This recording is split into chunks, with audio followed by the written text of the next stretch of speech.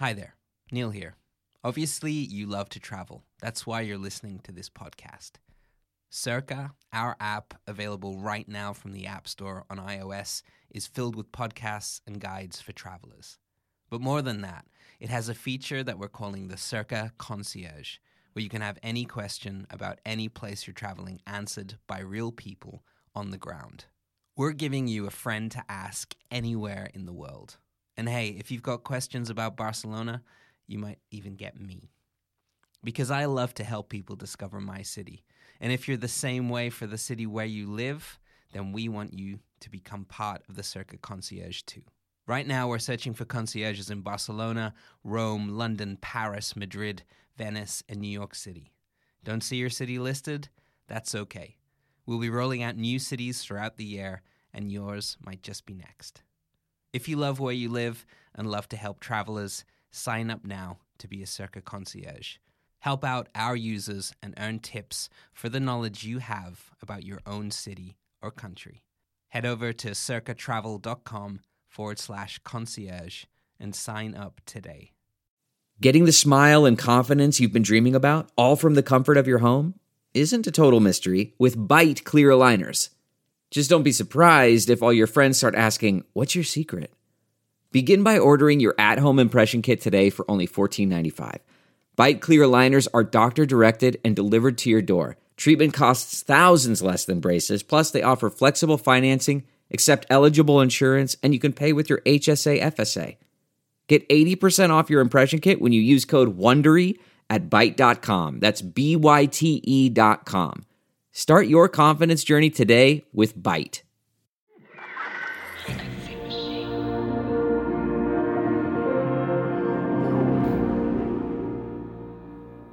Am I listening to an episode? Yeah. That's amazing. I don't know what I'm about to hear. This is exciting. Do I need any prep? Hopefully not. So I'm just going to go in. Yeah. Okay. A destination isn't always a place. Sometimes it's a new way of seeing things.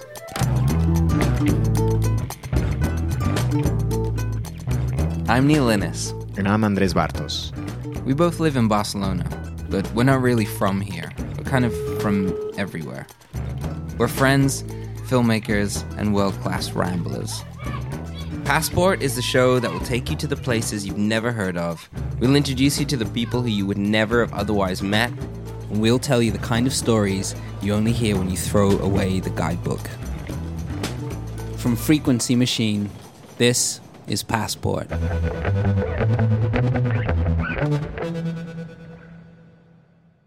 So when Neil and I started making Passport, we wanted to make a show that brought people together. Because really, that's the magical thing about travel, isn't it? You get to learn things, you get to meet people, and here we are, in the middle of a pandemic, right when nobody can travel. But in producing Passport together, we sort of realized that there's no better time to tell our stories. Stay safe and enjoy this episode of Passport. Let's go for it.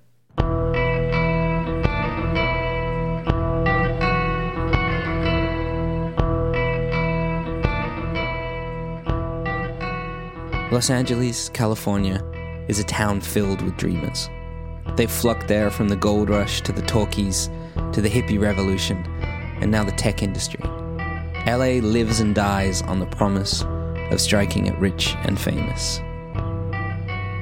In this episode of Passport, we take a look at how one dream of stardom came crashing down and altered Los Angeles forever in just 48 hours. The dreamer's name was Charles Manson. He inadvertently created a different LA. Something Joan Didion wrote was the nail in the coffin of the decade of free love. But how much is mythology, and how much is the truth? I sought out people whose lives were influenced by the story of this monster, and the story of Los Angeles. Each person led me to the next. People who could help me try and figure out what Manson can tell us about the city today. I'm Neil Innes. Welcome to Passport.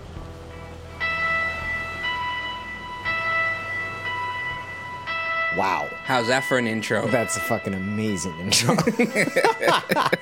That Joan Didion quote gave me the goosebumps. I'm set. Like, I'm in. I'm in. I want it. How are you with Los Angeles? You know, I've never been there. Maybe that's good that you've never been there, because then I get to ask you about what you think it's like. Yeah. In the head of somebody that only knows Hollywood. I think there's the LA of the celebrities and the stars and the tourists, the Walk of Fame and the Chinese theater and all this stuff. But then there's these other LAs that you end up seeing also in movies, you know. I read this great quote by Dorothy Parker. Yeah. She said that Los Angeles is 17 suburbs in search of a city. Yes. New York has the skyscrapers that just dwarf all humanity. Yeah. LA feels like everything's low and just sprawling. There's a friend who lived in a house in LA that had, you know, if you pulled a chandelier, it opened up a secret part of the house, like properly, like for real. That's LA to me. Well, that's what I'm about to do right now with this story. I'm pulling every book in a massive library to try and find the fucking door. That's what this episode is. So remember, guys, at the end of our story, we'll be back with our saved pins. These are the top 5 places we discovered making this episode. Places that you'll want to explore on your next trip to the City of Angels. But in the meantime, let's go play detective in Los Angeles.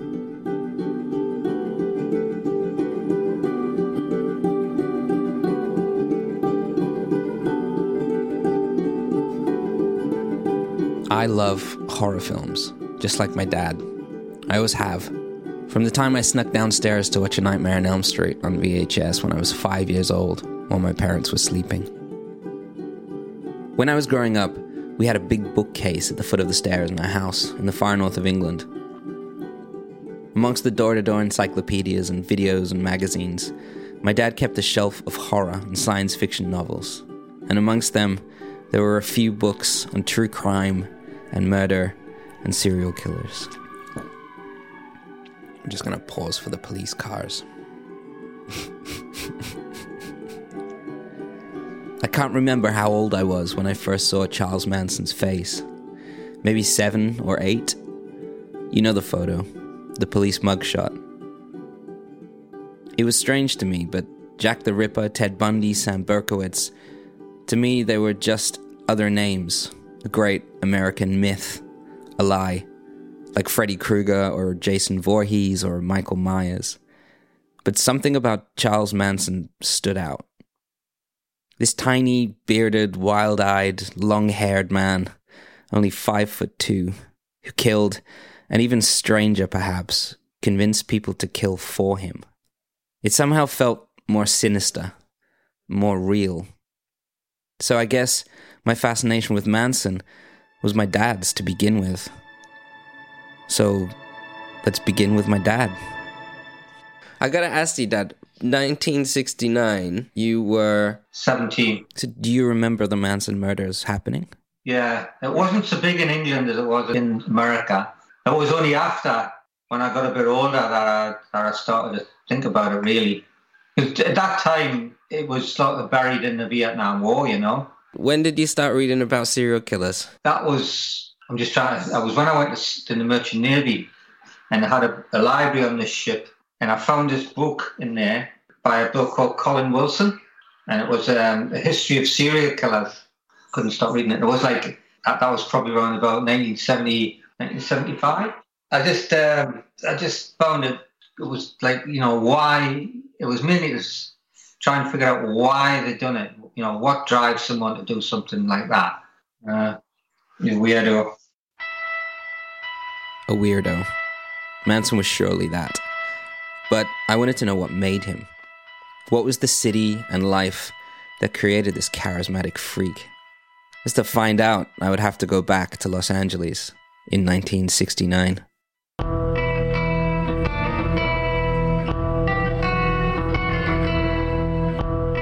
It's almost impossible to imagine a more impactful decade, although maybe the one we're living in now might take the cake in decades to come. In the 10 short years of the 1960s, Hollywood's shining light Marilyn Monroe was found dead of a drug overdose. JFK was elected and assassinated in Dallas. RFK2 in Los Angeles. Martin Luther King in Memphis. The Vietnam War began to rage out of control. The civil rights movement, the Cuban Missile Crisis, man landed on the moon, and LSD had opened up the minds of a younger generation. In Los Angeles, music had exploded into new realms, on and above the Sunset Strip. The Whiskey A Go-Go was seminal in the careers of the Doors and Buffalo Springfield, Love and the Byrds. Since the Summer of Love, anyone who was anyone was playing music in and around Laurel Canyon and partying at the Whiskey. Hendrix, Jefferson Airplane, Frank Zappa, and Captain Beefheart were pushing rock and roll to its limits. Los Angeles was the tip of the spear in a new tripped-out movement in musical history. The Whiskey is still there, by the way. 8901 Sunset Boulevard. The film industry was high on the fumes of the counterculture and of Easy Rider. There was a new way of doing things. Hollywood was being taken over by the young. I spoke to a friend of the show, Caroline Mossa, an architect, historian, and LA lifer about the city at the time. I grew up in Los Angeles. My mother was born in Los Angeles. My mother's parents came to Los Angeles like 1919. So the city changed so fast. It grew and grew and grew. And one of the interesting things about Los Angeles is the geography. It's a huge city. People didn't rebuild. They just moved further west or moved further out, and cars were easy and cheap. So the city has these layers in it, physical layers. You have people living next to one another who are in different circles. How the geography really makes, I guess it's probably true of waterfront cities, but for here it really has a lot to do with the social life too, and the way different social groups interact. And there was a new group, a subculture, who were defining the end of a decade. The hippies were searching for something new, a more open, hedonistic life with freedom and love first on the list.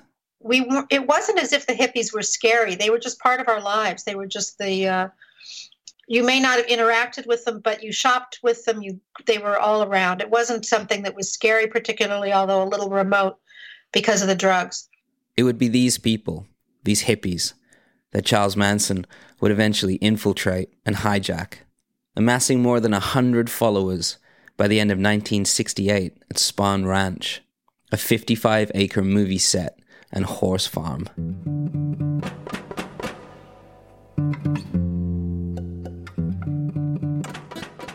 I mean, insofar as Manson's concerned, those ranches that he lived in, both of them, they're places that you drive past, that you go around. They're part of the city, not the active part of the city. But when I was a kid, we learned how to ride horses, and it wasn't that far from there. It's been half a century since Manson ordered his followers to murder the residents of two separate homes. One on Cielo Drive, a house which Manson knew well, and one on Waverly Drive, a house Manson also knew, east of Hollywood, near Griffith Park. The Manson murders were during the summer, and we would go to a summer camp that was on the grounds of Westlake School, now Harvard Westlake School, in what's called Holmby Hills, and my parents lived near there. And they would occasionally have hot summer night sleepouts on the field there. I've been told, and I sort of vaguely remember, that we heard the screams that night, and that we were awakened by them, all these kids in sleeping bags on the field.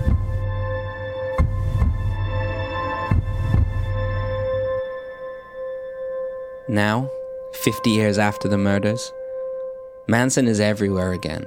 Books, films, television. But it's remarkable that they all stem from just two horrific nights in August of 1969, when the cult leader ordered his followers to murder the residents of two different homes. Manson's followers killed 7 people over those 2 nights. They killed more, before and after.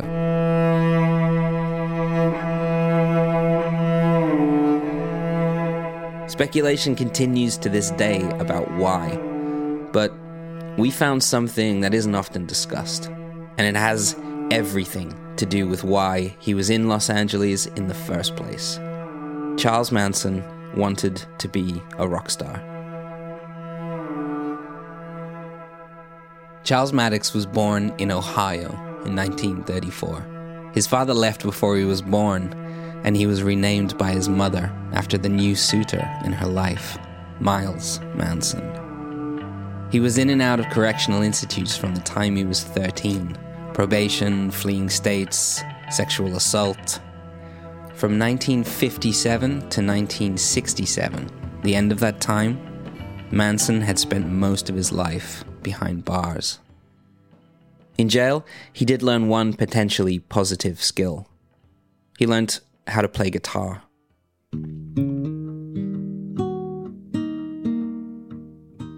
So, did Manson have musical aspirations as a kid? Yeah, no, anything I've seen suggests that the music piece doesn't come to him until he's in prison. This is Jeffrey Melnick. He's a professor of American Studies at the University of Massachusetts in Boston. His book, Creepy Crawling, is all about the Manson family and their effect on popular culture. The guy who taught him to play guitar was Alvin Karpis, who had been a member of Mob Barker's gang in the 1930s. So he was this real Depression-era outlaw who was in the same prison as Manson and taught him, some rudiments of playing the guitar. He learns not only how to make music, but he learns a little bit about the music business from his friend Phil Kaufman, who ends up being important in the LA scene. He's the manager for Graham Parsons and has his hands in a lot of other stuff when he gets out of jail. Phil Kaufman was serving time with Manson for smuggling pot. He was a tour manager and a producer. He would later become embroiled in his own story of weirdness when he stole the body of singer-songwriter Graham Parsons and burned it at the Joshua Tree National Monument.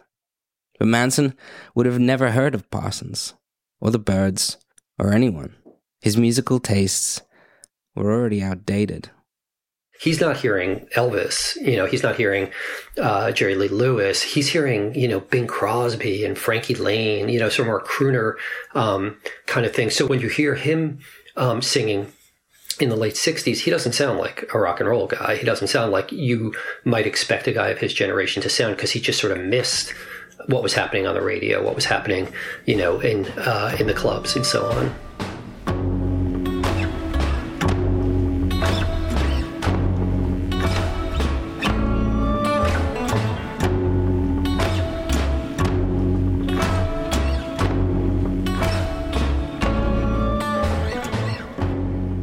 So Manson gets out of jail at the age of 33.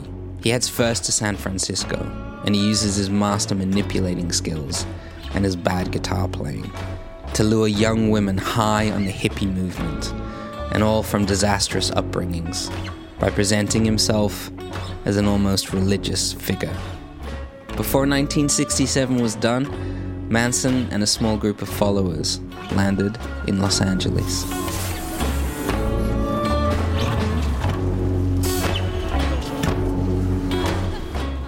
Even though the entire world knows Hollywood in some capacity or another, it's a place that divides opinion amongst the people who have been there, or even those who live there.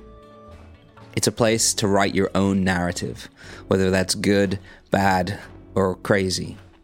It's a DIY city, down to the street level. Here's Caroline again. You don't really see the city until you get off of the boulevards. When you turn left, you turn right, and that's those Raymond Chandler houses, or you go to Glendale.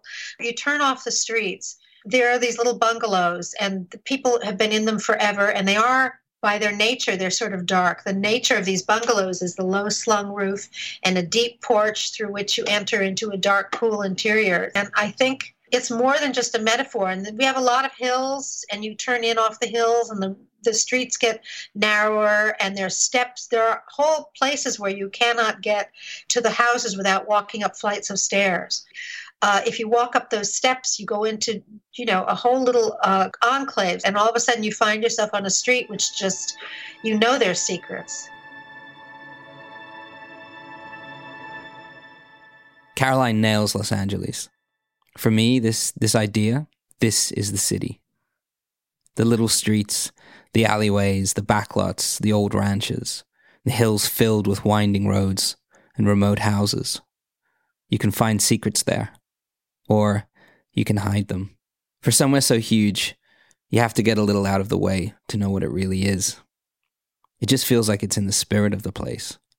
To really find the city, to use a Hollywood term, you have to go behind the scenes.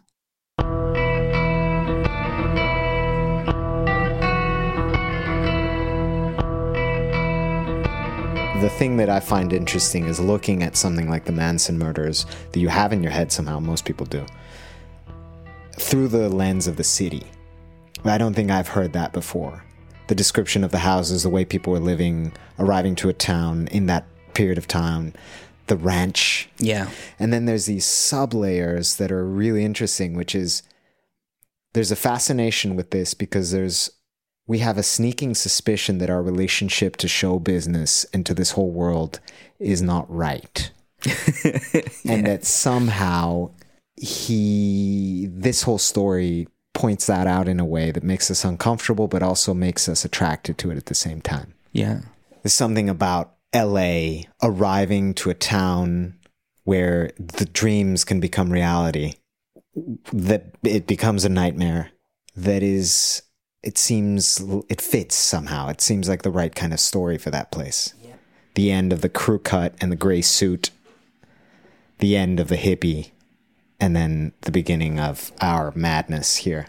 There's that high watermark line in Fear and Loathing in Las Vegas, the Hunter S. Thompson book, where the wave broke and rolled back. There was a hope and a driving force that we were going to move towards goodness. That the hippie people that were in the left and people that had come from the summer of '68 and had fought a revolution and were changing what their parents had done and were looking towards a new world, that would end in this darkness. And in this and in Altamont, it shattered this utopia, this vision for the future in a way that left everybody kind of, at a loss. What do you do after that? Yeah, it was just such a downer. It was like the end of every great 70s movie that came after it. And it gave Nixon a reason to start the war on drugs and, to kind of just dirty hippie scum, hippies use the back door, or like all of that sort of stuff that came right out of that. Jeffrey Melnick put me in touch with Jim DeRogatis, one of the finest music critics around. He's even written books on music critics. His book, Let It Blurt on Lester Bangs, is incredible. He's the host of Sound Opinions on WBEZ Chicago, so who better to talk to about the music of an infamous serial killer? But first, I asked him about LA. It's a nice place to visit. I don't think I'd want to live there. That having been said, there is a real Los Angeles. It just, you have to kind of dig for it. Yeah, you have to get out into the neighborhoods. It's very much Chinatown, the Polanski film. There is a cool, old, funky, weird Los Angeles.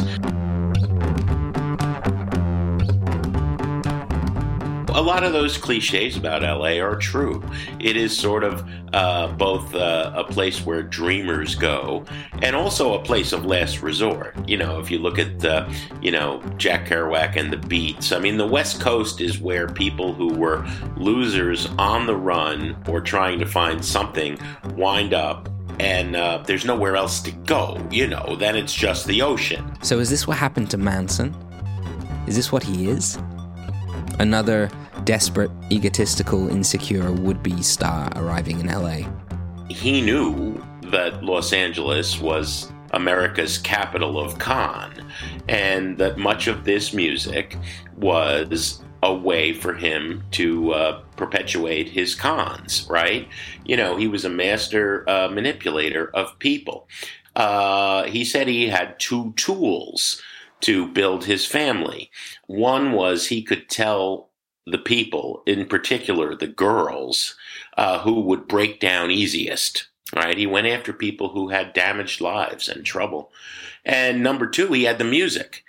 So what's interesting to me is how little people have really looked at the role that music played in the story of the family.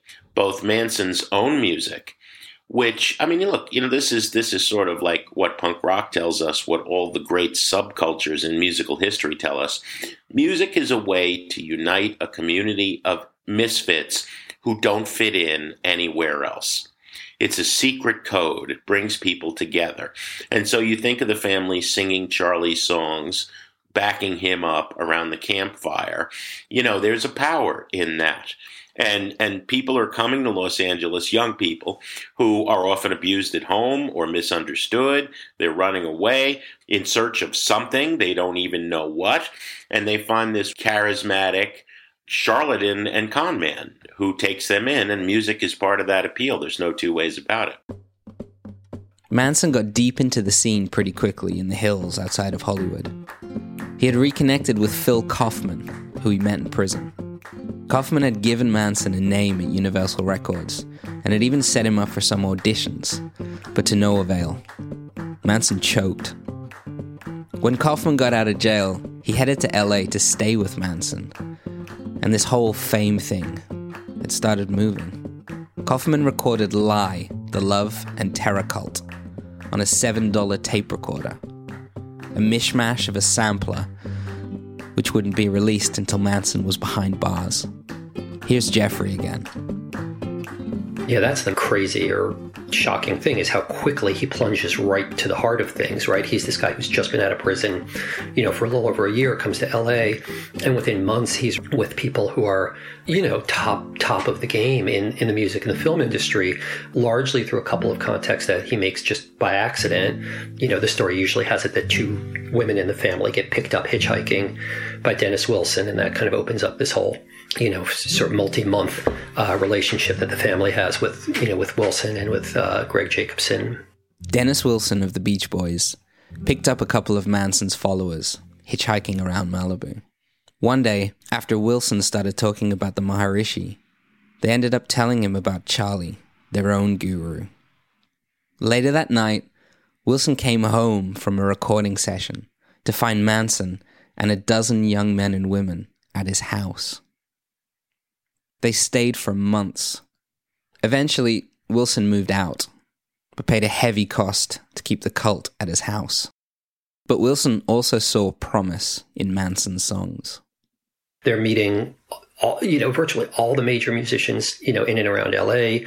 And there's all kinds of interesting exchanges happening. Let's put it that way. Manson is really interested in cultivating these relationships for his own ambitions, but he recognizes that he's got to sort of like play the game, offer something up. And so he offers up this vision of kind of untrammeled access to the women of the family. There's a very exploitive aspect to this. It probably goes without saying.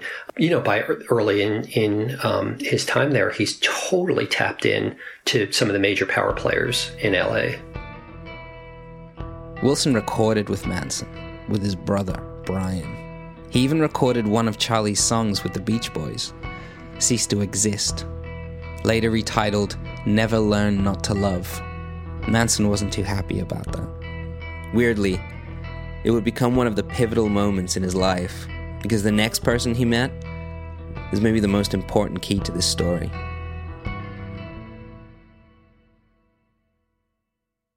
Hi everyone. Circa is recruiting new concierges. A Circa concierge is a friend to ask anywhere in the world. Real people, on the ground, never bots. If you want to be a concierge for your city, go to circatravel.com to sign up. Man, that sunset is gorgeous. Grill, patio, sunset. Hard to get better than that. Unless you're browsing Carvana's inventory while you soak it all in. Oh, burger time. So sit back, get comfortable. Carvana's got thousands of cars under $20,000 just waiting for you. I could stay here forever. Carvana, where car buying meets comfort meets convenience. Download the app or visit Carvana.com today. Wilson introduced Manson to a record producer named Terry Melcher. Yeah, man, I think the meeting with Terry Melcher, and that's why I spend so much time on thinking about Terry Melcher. He's got all the sauce. He's the son of Doris Day. That's right. Manson is set up with the son of Doris Day, the quintessential all-American girl next door. as I say in the book, Doris Day is literally a synonym for white bread in American culture. And you don't get any more kind of mainstream successful than that. And Terry Melcher's her son. He obviously benefit from being her son and to help him get in the business, I'm sure. But he goes and by the late 60s, he is a major producer. He's worked with the Byrds and Paul Revere and the Raiders and a lot of other folks. And Melcher comes out to Spahn Ranch, and Melcher arranges for Manson to come and try very unsuccessfully to cut a demo. He gets some real indications that he's in the game, that he's making the right moves, that he's got a shot. Melcher agreed to an audience with Manson at Spahn Ranch, but after a few days, the wannabe rock star and cult leader got word that Melcher was passing on the record deal. Manson, upset at Wilson for the Beach Boys cover and at Melcher for shattering his ego, must have really hit the wall. Could that fleeting record deal have been the code to defuse the bomb that destroyed the 60s? It's entirely possible. That's a big speculation, right? And as a journalist, I like to deal in like facts, but let's face it, crazier and in some cases people just as evil, minus the murder, than Manson have been embraced by this industry because there's money to be made. And isn't that what Tommy is about? Isn't that what Ziggy Stardust is about? Isn't that what Pink Floyd's The Wall is about?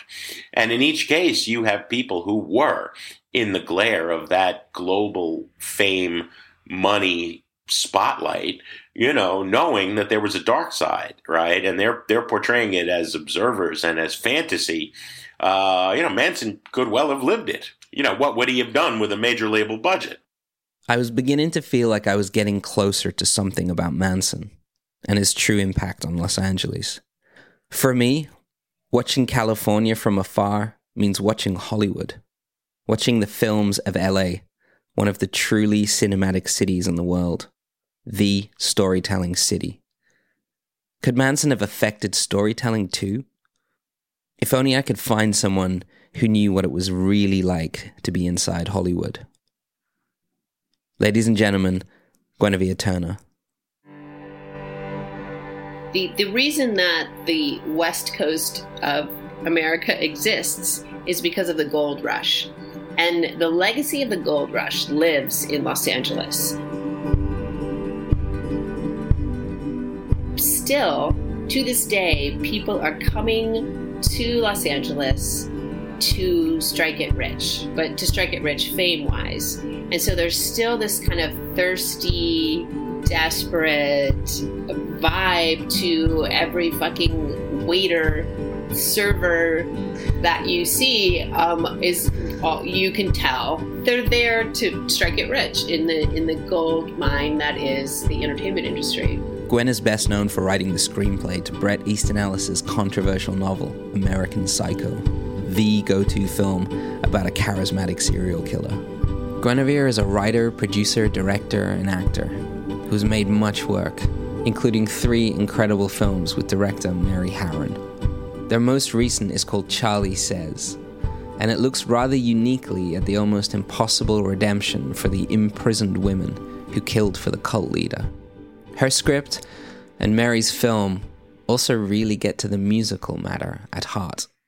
I just was trying to figure out who the fuck he was and what motivated him. And it really, really came down to the fact that he wanted to be a fucking rock star. That's what he wanted. And that is why he went to LA. And that is really the catalyst for all of this legendary horror, is a man who wanted to be a rock star and saw that it was not going to happen and then panicked and had to create a new set of urgent concerns for his followers so that they wouldn't leave him, because who the fuck would that guy be if he was just a guy? Manson's urge to create a community to his own ends in Los Angeles was his idea of reinvention. He wanted to be the petty criminal who became a rock and roll singer, a leader. Gwen knows a lot about this because Here's the kicker. She knows exactly what it was like to be in a cult. A cult ran by a musician. Music was happiness. Like, music was where we lived. Everything. Like, the entire fucking cult was founded on his music. And he was Mel Lyman. Guinevere's excellent piece for The New Yorker, My Childhood in a Cult, mentions LSD, government-issued cheese, and a repurposed school bus with the words Venus or Bust painted on both sides. The family were told by Lyman that the world would end on the 5th of January in 1974, at which point they would all be taken to Venus on a UFO. Yeah. But one of the things that struck me was the honesty of the nuts and bolts of being in a community like this. The thing is, like, you don't, like, spend your days in a cult, like, staring at a wall, being whipped by a belt. You know what I mean? Like, literally, you have to do things like, you know, laundry, and, you know, there's just so much else going on because it's a family. And it's a family in the way that I hope, understand families to be, which is like, sometimes you're just like, oh, can you hand that to me? Like, did everyone fold the laundry? Like, whatever, you know? Sure, you gotta run the shop. And it's a big fucking shop. It was a lot of people. Gwen's experience growing up in a cult put her in a unique position to understand what Charlie offered people. People who had come out to Los Angeles to reinvent themselves and find purpose. I asked Gwen about the reasons for Manson living on in LA. Why does he still feel so relevant?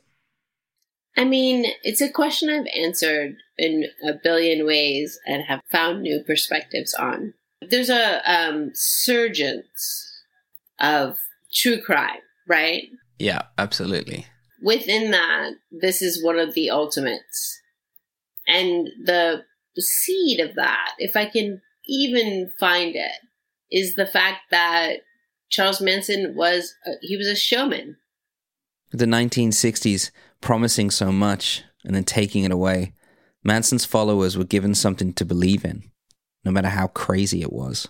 And here's the question that I always ask myself, and I continue to ask myself: who would you be in 1969 if you were 19 years old and the JFK had been assassinated, MLK had been assassinated, Vietnam was going on? Like, who the fuck would you be? Yeah. Maybe you would follow this man because he was, like, you know, a fucking insane con man.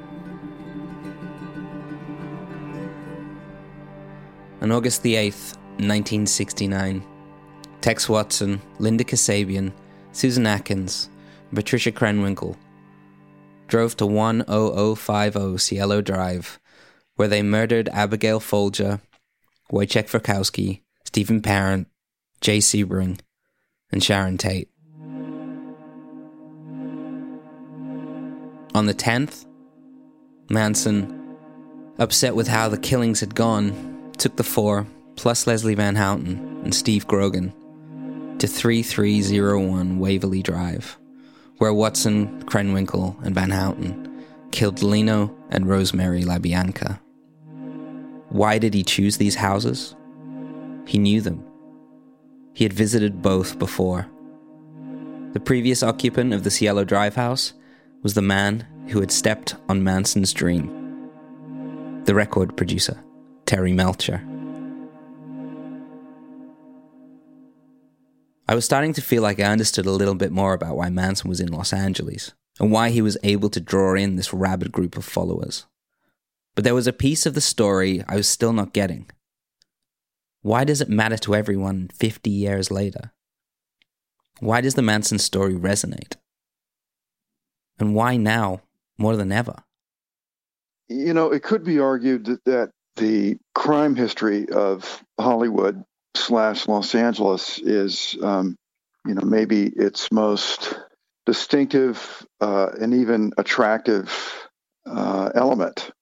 I was put in touch with Duke Haney, an encyclopedia of darkness and wonder in the great city of LA. Hey, let's all just admit that this is what we find fascinating. You know, this is Hollywood. This is interesting. Hollywood myth and legend is Duke's fascination. He was one of the gold rushers, so to speak. An actor who headed out west to make it in the big time and ended up penning more than 20 feature film scripts and 3 excellent books. His latest, Death Valley Superstars, is born out of the promise and tragedy of Los Angeles. So in Hollywood, obviously, from the beginning, this town has manufactured sex symbols. And that's precisely what you had in Sharon Tate, the new Hollywood blonde. And then, you know, she was murdered in what seemed to be a rather ritualistic manner. So in that sense, it was a perfect combination, you know, of sex and death. And also a crime that was perfectly of its moment. So it really crystallized something, I think, about, you know, the late 60s. I asked Duke if Manson had an effect on LA, especially how the media looks at crime. Well, I think that Manson had a profound effect on American psychology. The killing of Sharon Tate and the killing the following night of the La Biancas, which the public correctly tied to the murders, although curiously the LAPD did not. But the public just immediately assumed that, oh my God, there's a rampage underway. And so dog sellers were sold out of Dobermans and German Shepherds overnight. Are you serious? Yeah, it's true. Yeah. How do you know that? What do you like? Look it up. I mean, you know, there was just a run on like guard dogs and firearms. No, it's true. I did look it up. It is true. In LA Magazine, October 1969, Merton Roberts wrote that he had overheard women in the local supermarket comparing not hairstyles or washing powders, but door locks. Residents of Bel Air and Beverly Hills rushed out to buy state-of-the-art security systems. It was a nation panicked by Manson and by the media. And then Duke starts talking about the truth. He was telling me about the pain he felt about a fact he got wrong in his book. A fact about boob jobs. What could be more LA than that? I said X number of Playboy centerfolds had a boob job. And then I found out, one of them actually had, you know, but... I mean, you're the last of the great fact checkers. But I really am. I'm really, really very, very, very insistent on fidelity to the truth, and I think it's really reckless of people to just speculate. I mean, that's all we have, sort of, at this point. I mean, the news is just pure speculation. In the same LA Magazine piece from 1969, Roberts asked the question, is this new sense of public terror real or overblown to sell newspapers and magazines? Is it just to elect politicians who prey on fantasy and fear? I mean, these are people who don't believe in facts, or they believe in, you know, mudding the facts, and you know, and now we just have, you know, millions upon millions of people who do exactly that. They're out there running around the web just spreading disinformation. Right then, something hit me. In all of the interviews I conducted, every single person had touched on the state of today's politics, on the new media, on now, on the fashion of cults, and then, exasperated, had gone back to Manson. It all related then to now, in very similar ways. I think there's a real physical fear of the other now. I think there's a lot of anxiety. People are frightened about moving. They're frightened about people moving in. They're frightened about density and who are these people. And then it's a new group of people. It's not a knowable group of people. Despite the way we often romanticize the time, the 60s were unstable, uncertain, full of fear, full of racism, mistrust, and a culture war. The tumult created extreme outcomes. Dreams soared or were killed. And in Los Angeles, movies and music became a way to try and express those fears.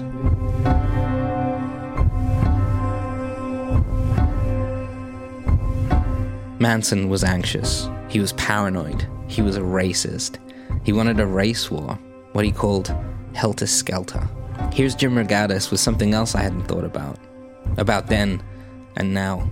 Mavis Staples told me once the KKK knew all of the studio musicians at Stax Volt, and they always got a free pass. The KKK loved the music.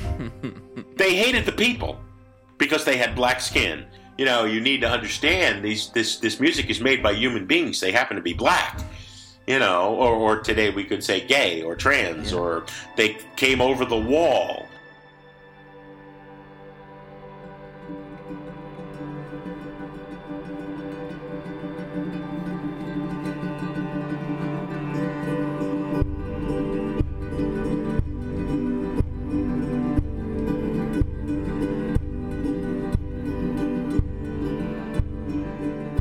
And with that, I realized it wasn't the fact that Manson had been this terrifying, singular bomb that destroyed a decade. It wasn't even that Manson created a new LA. It was that a new LA had created him. Joan Didion was wrong. Manson hadn't destroyed anything but the lives of his followers and the people they murdered. He wasn't the end of anything. To quote Jeffrey Melnick, he was the beginning. He started a reckoning of everything that the 60s meant. He was the beginning of a new kind of obsession with celebrity that spread through music, news, film, politics, and television in the decades after him, and probably in the decades to come. The pop culture influence of Manson in music alone goes through Neil Young, Black Sabbath, Nine Inch Nails, the Beach Boys, the Beatles, the Mamas and the Papas, the Fugs, Red Cross, Sonic Youth, Guns N' Roses, NWA, the Ramones, the Flaming Lips, Devendra Banhart, and on and on and on. Without Manson, there may have been a very different independent cinema scene in the 1970s. The Texas Chainsaw Massacre, The Wicker Man, The Hills Have Eyes, The Omen, Suspiria, Halloween, all classic horror films built on a fear of a family, either constructed or real. Manson planted a seed, this fear of the other, and it was broadcast live on national television in his trials and splashed all over the papers and all over the country. Manson supercharged the press. There might not be a mark on the city of LA itself. Not one that you can see, anyway. The house on Cielo Drive was eventually razed to the ground. Even the address was wiped off the map. The perfect crime for its time and place undoubtedly cemented the world's fascination with true crime. But more than that, the Manson family murders upended a view of the new, the transgressive, the different, the forward-thinking, and they set an ideal of openness and freedom that the 1960s brought. They set that back further than anyone could have imagined. And that's the thing that's still reverberating around Los Angeles, around America, and, let's be honest, around the world.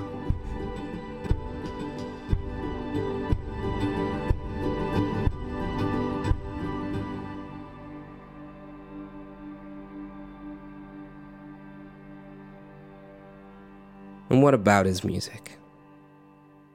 Well, it's not very good. I was talking to myself to see if I was listening to myself. I know, and the feelings that I have, it's real. And then I climb into your mind where the angels fear to tread. I climb into your soul. I mean, obviously, he was not a talent on an epic scale. He was no Bob Dylan. He was not Chris Christopherson.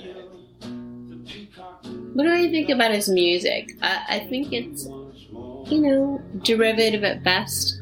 And I cry through the night's mind, and I keep on laughing in my bed, 'cause I know as long as I love you, your love will be true. You've proved. Charlie is a solipsistic, insane, charismatic, barely talented con artist. And no, I think the music is pretty awful. There forever, and I know.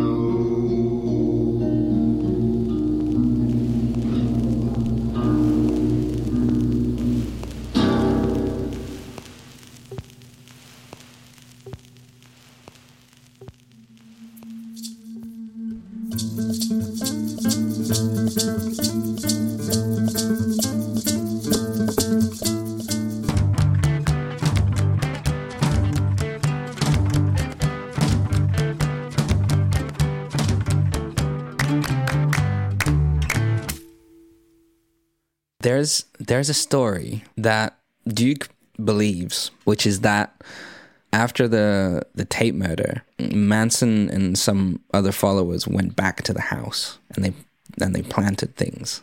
So the house on Cielo Drive was being rented by Tate and Roman Polanski, the director. There's a crime scene photo of Sharon Tate's bags by the front door. She'd been filming in London. She went to Rome. She was 8 months pregnant, so she couldn't fly. So Roman Polanski put her on a boat. So her bags arrived on the day of the murder. So this crime scene photograph shows trunks, you know? Yeah. They're stacked on top of each other, but they're staggered. By the cases, there's a pair of reading glasses, eyeglasses. These glasses were from Spawn Ranch, where the Manson family lived. And they were used to magnify the sun to start fires. So 6 years later, Roman Polanski is back in LA, makes Chinatown. Right. He does a full rewrite on Robert Towne's script, where he punches the whole thing up. And in it, he puts in a scene where Jack Nicholson finds a pair of eyeglasses in the pond. Yeah. That Bad for glass. cracks the whole case open. Bad for glass. I think Japanese gardener. Yeah. If you find this whole thing out about the salt water that's in the pond, and in the pond there's the glasses that crack the case open. He also rewrote the last scene. Faye Dunaway was supposed to live. So he rewrote it to have this beautiful blonde brutally killed for there to never be an answer for Giddies and for him. Wow. And that's how I feel at the end of this story. It's just forget it. It's Chinatown.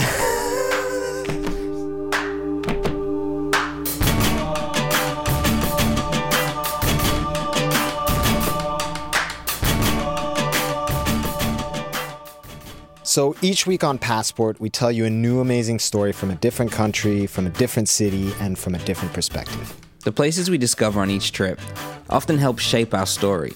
So if you've loved this week's episode, here are our saved pins. These are the places which stuck in our mind. The best recommendations from the locals and from our story. So, on your next trip to the sunny but dark City of Angels, be sure to check these out. We'll have all the links in our show notes. Here we go. Our first safe pin is an obvious choice, but a fantastic one. A staple for LA dark tourism. The dearly departed tours have been called LA's most loved cultural institution, and the tours that Scott Michael and his team offer show a really shady side to the sunniest of cities. And their Helter Skelter tour is obviously the one you want. Number 2, surely one of the greatest hippie hangouts of all time, the Whiskey A Go-Go is still going strong. They have bands and jam nights almost every day of the year, and with The Doors, Janis Joplin, Motley Crue, and Guns N' Roses gracing the stage there over the years, you know there's some darkness in those walls. So our third is a classic that opened in 1931. There's plenty of Mexican food in LA, but this one is a classic. El Coyote, or El Coyote, is world famous for its margaritas, and they also do some mean enchiladas, tacos, and tamales. This place has got the right amount of kitsch factor and local regulars to make it a really cool stop in LA. For a little extra historical kick, ask for the Sharon Tate booth. After all, that's where she ate her last meal. Number 4. J.D. Healy and Kathy Schultz opened the beautifully named Museum of Death in 1995. They house the world's largest collection of serial killer artwork, antique funeral ephemera, Manson family memorabilia, and way more, if you've got the stomach for it. Apparently, people faint there quite often. Okay, lastly, our fifth pin is not a stop per se, but it's one that can help you find many more. So log on and check out the amazing creepyla.com. It's a treasure trove for dark tourists in Los Angeles with hundreds of maps including haunted houses, death sites, and strange historical murder sites. This one will help you save many, many pins of your own. All right, guys, have fun with those, and we'll see you next time. Don't forget to follow us on Instagram at Passport Podcast. Stay safe. Bye-bye. A new episode is coming your way next Tuesday morning. We're going to take you to one of America's richest towns. An idyllic Wild West haven where the 1% ski in the winter and talk tech in the summer. It's a perfect example of the American dream. Jackson Hole does have this Wild West history where it's just you on your homestead. But Jackson Hole is not the Wild West. It sure ain't. This Jackson Hole is in China. This is the story of how a luxury town in the USA became a luxury town in the PRC. A cloned version of one of the richest towns in America. What happens if you take a place and clone it?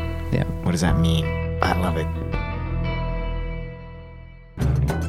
From Frequency Machine, this is Passport. Your ticket to everywhere.